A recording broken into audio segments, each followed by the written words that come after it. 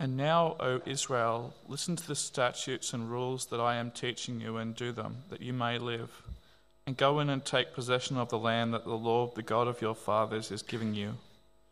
You shall not add to the word that I command you, nor take from it, that you may keep the commandments of the Lord Lord your God that I command you. Your eyes have seen what the Lord did at Baal Peor. For the Lord your God destroyed from among you all the men who followed the Baal of Peor. But you who held fast to the Lord your God are all alive today. See, I have taught you statutes and rules, as the Lord my God commanded me, that you should do them in the land that you are entering to take possession of it. Keep them and do them, for that will be your wisdom and your understanding in the sight of the peoples, who, when they hear all these statutes, will say, surely this great nation is a wise and understanding people. For what great nation is there that has a God so near to it as the Lord our God is to us, whenever we call upon him? And what great nation is there that has statutes and rules so righteous as all this law that I set before you today? Only take care and keep your soul diligently, lest you forget the things that your eyes have seen, and lest they depart from your heart all the days of your life. Make them known to your children and your children's children, how on the day that you stood before the Lord your God at Horeb, the Lord said to me, gather the people to me, that I may let them hear my words, so that they may learn to fear me all the days that they live on the earth, that they may teach their children so. And you came near and stood at the foot of the mountain, while the mountain burned with fire to the heart of heaven, wrapped in darkness, cloud, and gloom. Then the Lord spoke to you out of the midst of the fire. You heard the sound of words, but saw no form. There was only a voice. And he declared to you his covenant, which he commanded you to perform. That is the 10 Commandments, and he wrote them on 2 tablets of stone. And the Lord commanded me at that time to teach you statutes and rules, that you might do them in the land that you are going over to possess.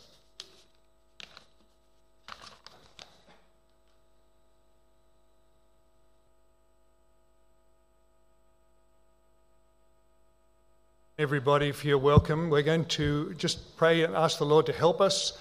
It's been a long week. It's been long weeks, long months. We need his strength, his help. So let's pray together. Our gracious God, we thank you for bringing us safely to this place. We thank you for the word which has blessed and helped so many over so many centuries. We thank you for your Holy Spirit, able to illumine, encourage, convict, strengthen. And we pray that as we spend these few minutes in this portion of your word, that you would help us to see great things, and in your goodness to live in the light of them. We ask it in Jesus' name. Amen. I don't know if you've heard the story before of Tiger Woods and Stevie Wonder meeting in a pub. Have you heard this story before? Just indicate if you've heard this before. So do you know who I'm talking about? Stevie Wonder is the blind black musician, and Tiger Woods is the probably nearly finished golfer. And they meet in a pub, and Stevie Wonder, the blind musician, says to Tiger Woods, when my golf drive is off, my whole game is off. And Tiger Woods said, what are you talking about? You're blind, you can't play golf. And Stevie Wonder said, of course I can. I get my caddy to wait down the fairway, and he calls to me, and I drive towards him. And when we get to the green, he stands behind the pin and calls to me, and I putt towards him. And I'm doing well. He said, I'm playing off scratch, which is fantastic. And Tiger Woods said, that's amazing. We must have a game sometime. And Stevie Wonder said, well, nobody takes me seriously, so I won't play for less than $1,000 a hole. And Tiger Woods thinks for a minute, and he says, let's do it. And Stevie Wonder says, and this is the punchline, you pick a night.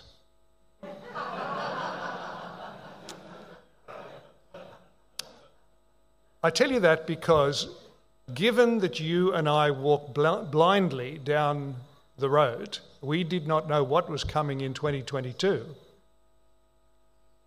And a whole lot has unfolded which is completely bewildering. Would it not be great, since there are so many voices in our heads and around us and in social media and friends, powerful voices. Would it not be great if there was one voice that just called to us and we could walk towards it and be safe? And that's what we have in the scriptures. And that's why the plan for the talks is to look at this great book of Deuteronomy. You've also been given an outline in this little booklet, and I wonder if you would turn to see talk 1, looking back to look forward. And I'm resting my watch on the lectern here so that we won't be long. I'll try to be quick. I realise you may be very weary. Thank you for inviting me. It's a great thing to look at this book. This is Moses preaching on the edge of the promised land. So it couldn't be more urgent and it couldn't be more wonderful. And if you're not very familiar with the Old Testament, we've said goodbye to Adam and Eve, we've said goodbye to Noah, we've said goodbye to Abraham, to Isaac, to Jacob. The people have gone into Egypt in slavery. Moses has been raised up to lead them out. They've gone across the Red Sea. They've come to Mount Sinai, been given the 10 Commandments, and hopelessly compromised. And God has led them as a kind of a discipline for 40 years in the wilderness so that they would learn to listen to him. And now, most of those people who wandered in the wilderness as adults have died. And it's the children who've grown up, who are now in their 40s, 50s, and maybe 60s, standing on the edge of the promised land. And Moses is speaking to them and he's saying, you must listen to the word of God. Look at what your forefathers did. But you're about to enter in the promised land. This is the time to listen. Because if you don't listen, everything will go wrong. Now, I hasten to say that Deuteronomy is a grace-driven book. Do you know what I mean by that? It's not teaching you that if you obey the rules, you will get into God's salvation. Moses is saying to the people, you're a saved people. And I want you to obey the God who saved you. Not to get into his good books, but because you are in his good books. It's a grace-driven book. And we're told in chapter 1 that God is the God who rescued them. And we're told in chapter 2, 3, and 4 that he, like a father, has carried them like a child through the wilderness. A father to a child. Not a dictator to a servant. A father to a child. You can get a handle on Deuteronomy if you listen carefully to these next few seconds.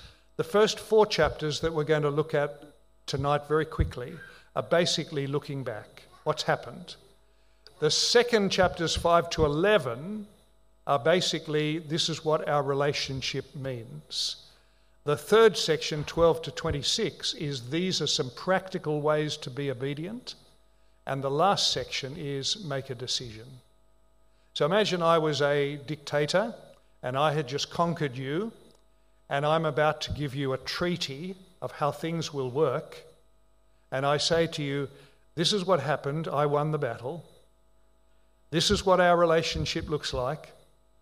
This is how I want you to be in your life, behaviour-wise, and it's time for you to make a decision. That's the book of Deuteronomy, in a nutshell. I once gave these talks to adults and I had to go down and speak to the children's teachers every afternoon. And they said to me, how are we possibly going to teach Deuteronomy to children? And so we came up with a mnemonic, which was M-I-C-E. Moses preached Deuteronomy. Israel failed Deuteronomy. Jesus practiced Deuteronomy. Everyone who belongs to him is safe. Does that make sense? Moses preached it, Israel failed, Jesus practiced it, everybody who belongs to him is safe. It's a very weighty book. As I mentioned, one writer says Deuteronomy provides the theological basis for virtually the entire Old and New Testament. And Christ is magnified in the book because it's the book that he read, he practiced, and it's the one where, because of his obedience, he's become our saviour. Here are some lines that come in Deuteronomy. Do not be afraid, the Lord will fight for you. What other people has a God so near to them? Do not put your God to the test. It was because the Lord loved you that he chose you. He defends the cause of the fatherless and the widow. Teach your children as you sit, walk, and lie down. Don't think I'll be safe if I go my own way. When you return to me, says the Lord, I will have compassion and I will restore you. Choose life so you and your children may live. These words are not idle words, but your life. The eternal God is your refuge, and underneath are the everlasting arms. All of these are lines in the great book of Deuteronomy. It's a great, great book. So let's look at the outline, the road so far. Chapter 1, which we didn't read, is where Moses basically says, let's recap the journey. And if you would just turn to chapter 1, I just want to read you the first couple of verses, and you'll see what he says. Chapter 1, verse 1 of Deuteronomy, these are the words which Moses spoke to all Israel on this side of the Jordan, in the wilderness, in the plain. And he said, verse 3, it came to pass in the 40th year, in the 11th month, on the first day of the month, Moses spoke to the children of Israel, according to all the Lord had given him as commandments to them. And a little bit further on, if you go down, it says, verse, is it 11? And I spoke to you at that time, saying, I alone am not able to bear you. The Lord your God has multiplied you, and here you are today as the stars of heaven in multitude. And he also says to them in the early first few verses, he says, you know, we should have arrived at this promised land after about 11 days, but it's taken 40 years. It's taken 40 years because of disobedience. So Moses is looking back in chapter 1, and he reminds them that they've left Mount Sinai, that they chose some leaders together, that they sent spies into the promised land, that the spies were rebellious in their report, and the Lord made his decision to send them through the wilderness. Now, God's been very gracious to them in the wilderness. We discover in chapter 8, he's fed them, he's taught them, he's clothed them, he's kept their shoes, he's provided water. There's one passage in Deuteronomy that says, your sandals did not wear out. 1 million Israelites walking through the desert. And the God of the universe made sure that the sandals of the Israelites did not wear out for 40 years. Well, we need to look also back if we're to understand the future. I hope you know this. I hope you know that as you go forward and you say to yourself, I wonder if the future will be safe. I wonder if I will arrive one day with Christ. I wonder if he'll say to me, welcome. The key to that, looking forward, is to look back and say, yes, there on the cross, he died for me. And as I look back in my mind to that hill, Good Friday, 3 p.m., first Good Friday, I say that's where he called out, it's paid. And therefore I go forward with confidence because of what he's done for me. A huge part of the Christian life is learning to look back to what Christ did and what God has said. And a great deal of problem living in the Christian life is not remembering what's happened, but pressing on fearfully. We read in Psalm 77, I cried to God for help in distress, and then he says, I'll remember the deeds of the Lord of the past. 2 Corinthians 5, we must appear before the judgment seat of Christ, but Christ became sin for us. Or think of Christmas. The people come to Christmas. The first coming has already taken place. One day they're going to meet Christ at the second coming. How are they going to be ready for the second coming? By understanding the first coming. A huge key to the Christian life is looking back. Of course, there are some times we look back badly, guiltily, but there is a good looking back to what God has said and what Jesus has done. That's chapter 1. Chapter 2 is what I've called pick your fights. In chapter 2, he looks back on the journey and he reminds them that there were people on the journey who they are not to fight. I won't go in the details of it, but just to say that as they travelled and as they get near to the promised land, they're not to fight certain tribes. They're not to fight the Edomites, the Moabites and the Ammonites. Does anyone know why not?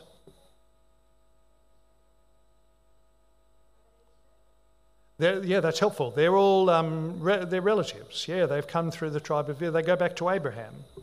And so they're not to fight their relatives, even though their relatives are dodgy. They're not to fight them. But they were to fight two kings who had the unusual names of Sihon and Og. And the reason they fought them is that those two kings were like doorposts into the promised land. And God said, you will fight those two and you will win a victory over those two before you enter the promised land. And that victory over those two kings will be a prediction and an encouragement to you that you're going to make it. And so he gave them a battle, a God-given battle. I want to hasten to say, and we'll come back to this again, that when this book talks about fighting, and people say, well, that's what the Bible is like, isn't it? The Old Testament, it's all just bloodshed. Vindictive God, doesn't care really, bloodshed, bloodshed. I want to remind you that all that takes place around the entry to the promised land is pretty unique warfare. It's the taking of the promised land, the taking of it and the thorough taking of the promised land. And we mustn't fall into the trap of thinking that the Old Testament is just full of battles. There's a very specific and great battle which is taking the promised land. And as we'll see later in the weekend, God had given this particular promised land 400 years to turn to him. As somebody has said, if you want to wage a war, wait 400 years to see if things improve. And he'd warned them, and they had not turned, they had not given up their idolatry. They'd heard of Yahweh, they'd heard of the escape from Egypt, they've heard of the crossing of the Red Sea, they'd heard of him looking after the people in the wilderness, they had heard that 1 million Israelites had come safely through the wilderness, but they were not going to turn to Yahweh. And so because it's his land and he's promised it to his people and he executes a judgment, which of course he is the judge, but it's not a common thing. It's a one-off, never to be repeated battle. And it's a very God-centered battle. It's all about what God says. It's not about bloodthirsty people deciding that they'll invade their neighbours. Read my lips. Okay, so there are a couple of people who they defeat as an encouragement. And Moses reflects on this fighting and he says this was helped by God, enabled by God. And now he says, with great clarity, chapter 2, verse 37, this was in accordance with the command of God. Well, it's a very great thing when the church teaches clearly the task of the church. We are under tremendous pressure as local churches to change the agenda to suit the applause of the world. And I don't know if you've seen the book by Kevin DeYoung called What is the Mission of the Church? But he argues in the book that back in the 1970s, where the church started to talk about mission and serving, everything got confused. Because mission means 1,000 things to people, and serving means 1,000 things to people. And what we needed was somebody to clarify that the mission of the church is the co-mission of the church. Make disciples. And the serving is serving the Lord by helping people believe and be safe for eternity. And that's the great mission of the church. We have to be very careful that we're not just afraid of the world, listening to what they tell us to be enthusiastic about. When Christ has said, make disciples, and then he says, I'm with you always. So we're always thankful for those people who've got an eye to eternity. Remember John Piper said, we don't want anybody to suffer, but we especially don't want people to suffer eternally. And that's the great motivation for our task. And as Moses talks about the mission of God's people, the mission of God's people is to go in and take the promised land. And the mission of God's people today, it's not climate change, it's not creation care, it's not a whole range of things, it's helping people come to Christ and live. So in chapter 3, we come to what I've called looking ahead. And what this chapter is all about is that some of the land on the east side of the river, that's not the promised land, is to be given to some of the tribes. Some of the tribes, the Reubenites, the Gadites, and the half-tribe of Manasseh, are to be given some land on the east side of the Jordan. The land on the west is going to be taken by everybody and divided up among the other 9.5 tribes. In chapter 3, Joshua is appointed as the one who will lead the trip over the river into the promised land. Joshua is to be the one who takes them in. Moses is told, you're not going to travel across the river into the promised land. You can climb the mountain, says God, and you can look at the promised land, but you're not going to go in. Why didn't Moses go in? Anybody know? Because he struck the rock. And that's what we're told in the book of Exodus. It was obviously a public piece of disobedience, which was very serious because he was basically saying, I'm your leader, I've been telling you to trust God, but we can't really trust him. So I'm going to have to whack the rock. But in Deuteronomy, good old Moses says, it's your fault that I'm not going into the promised land. So he becomes the patron saint of pastors who blame their congregations. And I think he's probably right in saying that he's not going in because they aggravated him to sin. And so there is a sort of an element of truth in both reports. He whacked the rock and the people provoked him. But Moses is not going to lose his soul. We know that he's not perished. How do we know he's not perished? Where did he reappear? Mount of Transfiguration. Thank you. There he was, alive and well, on the Mount of Transfiguration with Elijah. And there Jesus met with the two great leaders to show that he was safe and sound. Just because he didn't get into the promised land, the dirt of the promised land, doesn't mean he lost his soul or his salvation. The promised land, very wonderful, but something infinitely more wonderful. And if you don't mind me saying, one of the great problems with the Middle East today is that there's not enough gospel which would liberate a lot of people from such a fanatical interest in grabbing soil. The gospel does that. The gospel helps you to be set free from the absolute preoccupation with having land. And so the gospel is greatly needed in the Middle East as the great secret for bringing a real peace to the Middle East. Anybody here ever been to the Promised Land? A few people, yeah. And I was, after my 30 years at North Sydney, 11 couples took Kathy and myself on a trip to the Promised Land, to Israel.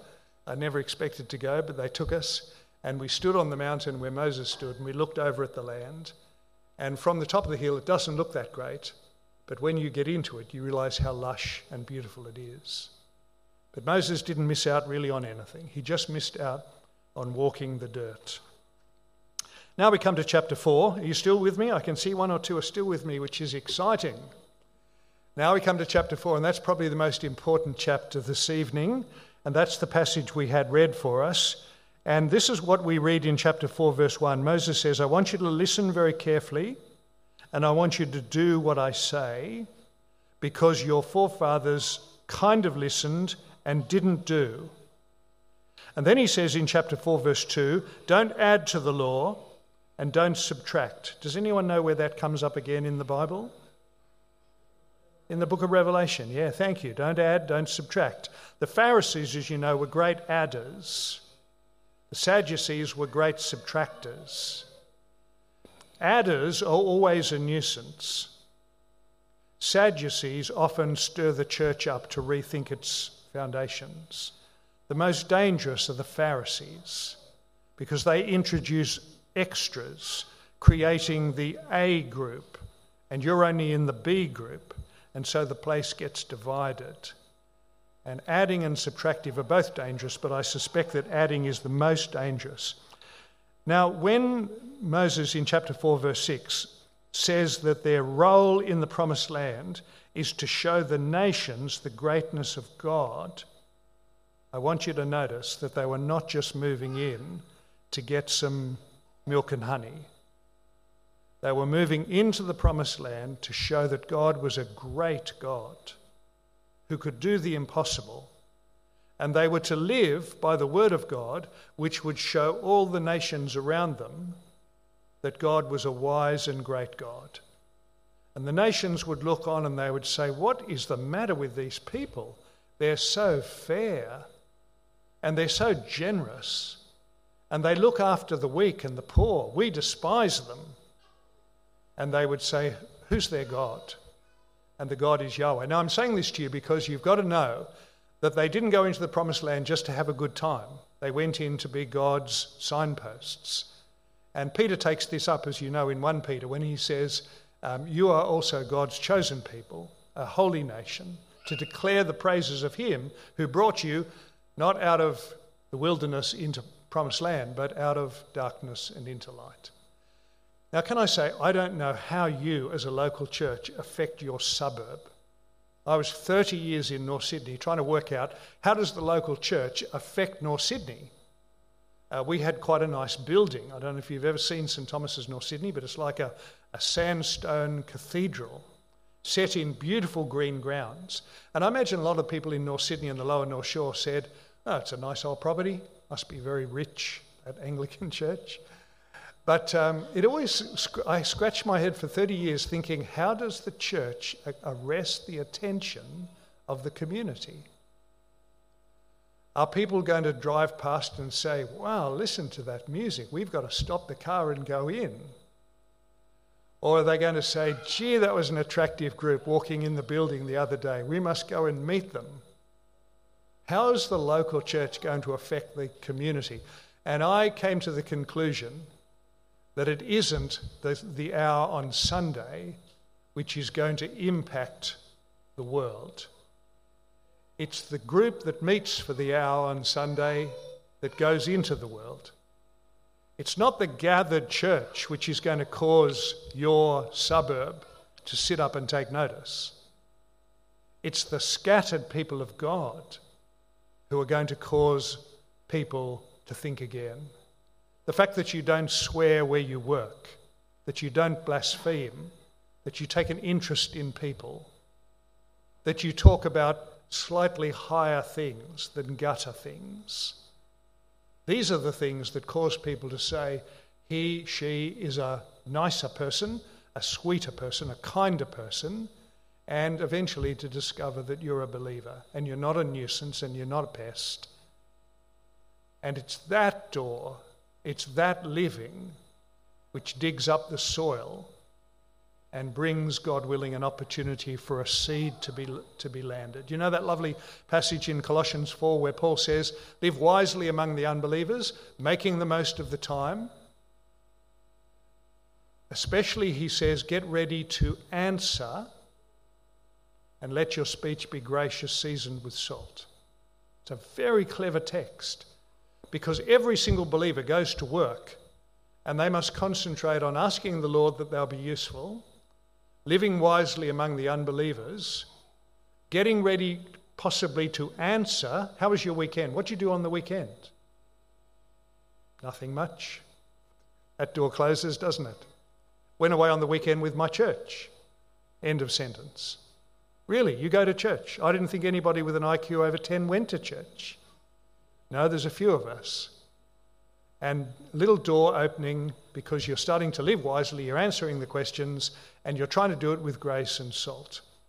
And living among the world, which is where most of you live, we pastors and clergy, we're hopeless, you see, because we live in our offices way too long. But you live in the real world, and that's where you're to live wisely as the scattered people of God, helping the non-people of God learn something about God. And that's what Moses is talking about. Well, he says in chapter 4, verse 9, I'm nearly finished. The listeners at Mount Sinai were children. That is, everybody he's speaking to in the present was a child at Mount Sinai. Now they've grown up. And he says, I want you, now that you're adults, to help your children who were not there at Mount Sinai to know what took place. Because he says, you will remember that when you got to Mount Sinai, God appeared in thunder and lightning, and he spoke, and you were frightened, and you asked God not to speak, and you didn't see anything, just thunder and lightning. You didn't see the shape of God, you didn't see the look of God, you didn't see the face of God. You heard the voice of God. And that voice, that word, is what you need to live faithfully for him.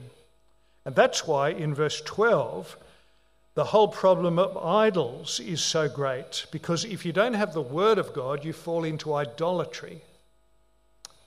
So I've been talking to somebody in recent weeks, and they want to live immorally. And so what they're being very careful to do is to say, I'm a believer, but I want to live immorally, and I'm not opening the Bible in case it challenges me. And I'm not going to listen to the talks you give me or the books you give me or the articles you give me, because they might challenge me. And that's what idolatry does. It says, I'm not listening. I'm just making something that will suit me. And as you know, the idols that sneak into our lives are those things that come before Christ.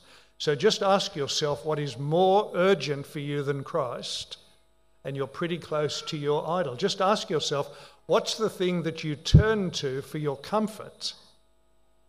And that's often the thing which comes before Christ and that takes the place of the idol. I'm not saying that's the meaning you've lost your salvation, but you know that's where your battleground is. Now, why did God not show himself in some bodily form at Mount Sinai? Part of the reason was his Spirit. Part of the reason was, anybody got any other thoughts? He's too holy to be seen and live. Yeah, Exodus, very good. His Spirit, you cannot see me and live. And the problem is, once you've had a vision or a picture, you can easily abuse that picture or distort that picture or change that picture, but the Word of God is completely clear. And that's why God has presented us with the Lord Jesus. We don't have photos of him. We don't have film of him. But we've got the Word telling us about his character, his promises, his performance. Because once you end up with a vision or a picture, it becomes easy to distort. This, of course, all prepares the way for when God did come into the world in flesh and show himself to the first century people who recorded his words and his works so that we might walk by faith and not by sight. Well, you can see as Moses speaks, and the birds are enthusiasts with this, you can see that as Moses speaks, that he, looking ahead to the future, says to them in verse 25, if you do become idolatrous, and you will, you'll be scattered. You'll be taken off into Babylon, and you'll spend a long time learning the lessons again. But I won't forget you, says the Lord. I'll bring you back, and I'll restore you. You may forget me. I will not forget you. So the great privilege of the people of God at the end of chapter 4, verse 33, is that they have heard the voice of God. Nobody else, none other religion has heard the voice of God speaking to them. But God's people did. And he spoke to them from heaven, and he worked on the earth to preserve them. And he loved them, and he chose them, and he drove out the enemies, and he brought them into the promised land. And there is no other God. You know, when the Muslim lifts up his voice to Allah, there isn't an Allah sitting up there. That's the tragedy. He's just an invention. Remember how Paul talks in 1 Corinthians about how the idol is in many ways, it's a nothing. It could be a teapot. But in another sense, it's an absolute tragedy, because if it captures your heart, it will fail you. So God has been so wonderful to us, and he's interested in our welfare. Do you want a God who communicates? Turn to the Bible. Do you want a God who saves you from your problems, sins in the short term, every problem in the long term? Turn to the God of the Bible. Do you want a God who's demonstrated that he's really loving and really faithful and really kind and really strong? Turn to the God of the Bible. Do you want a God who can change you slowly but surely? Turn to the God of the Bible. And that's why Jesus has come, lived, died, risen, so that we might experience all this for ourselves. The final bit of chapter 4 talks about the cities of refuge, because the whole section finishes with, there's a safe place to go if you fail. And the cities of refuge were those cities that you could run to if you'd done something and were afraid of being killed for it. And of course, the city of refuge that we run to is Christ, where we find forgiveness and welcome and safety. And the proof is the cross. So Douglas Murray, in his book called The Madness of Crowds, has anybody seen The Madness of Crowds, Douglas Murray's book? He says the Western world has two problems. It has no promises to bring it together. There is no agreed truth. And there is no mercy. This is what he says. He's not a believer. There is no mercy when the fractures and the cracks appear. And I read that in the book and I thought to myself, what a prophetic thing to say. The Western world is in deep trouble because there's nothing to bring it together. And if there are cracks or breakdowns, there is no mercy to get us back together. And that's why everybody is so angry and hostile and on the bandwagon attacking. But in the gospel, promises to bring us together. Mercy when there are little frictions and failures. And that's why we are the most blessed and privileged people, because we have such a great Saviour. So there's an introduction to the book of Deuteronomy, quite fast. And tomorrow we'll look at even more, even faster. So get a good sleep, everybody. I'll finish in prayer for us. Let's pray. Gracious God, we thank you for giving to us this book, a reminder of your goodness and your greatness, a reminder of your safekeeping and your plans, a reminder of your word, which we can trust, and our Saviour, who we do trust. We pray that you would fill us with gratitude for all that you've made possible, fixing the past, fixing the present, fixing the future. Help us to be your joyful, thankful people this weekend. We ask it in Jesus' name. Amen.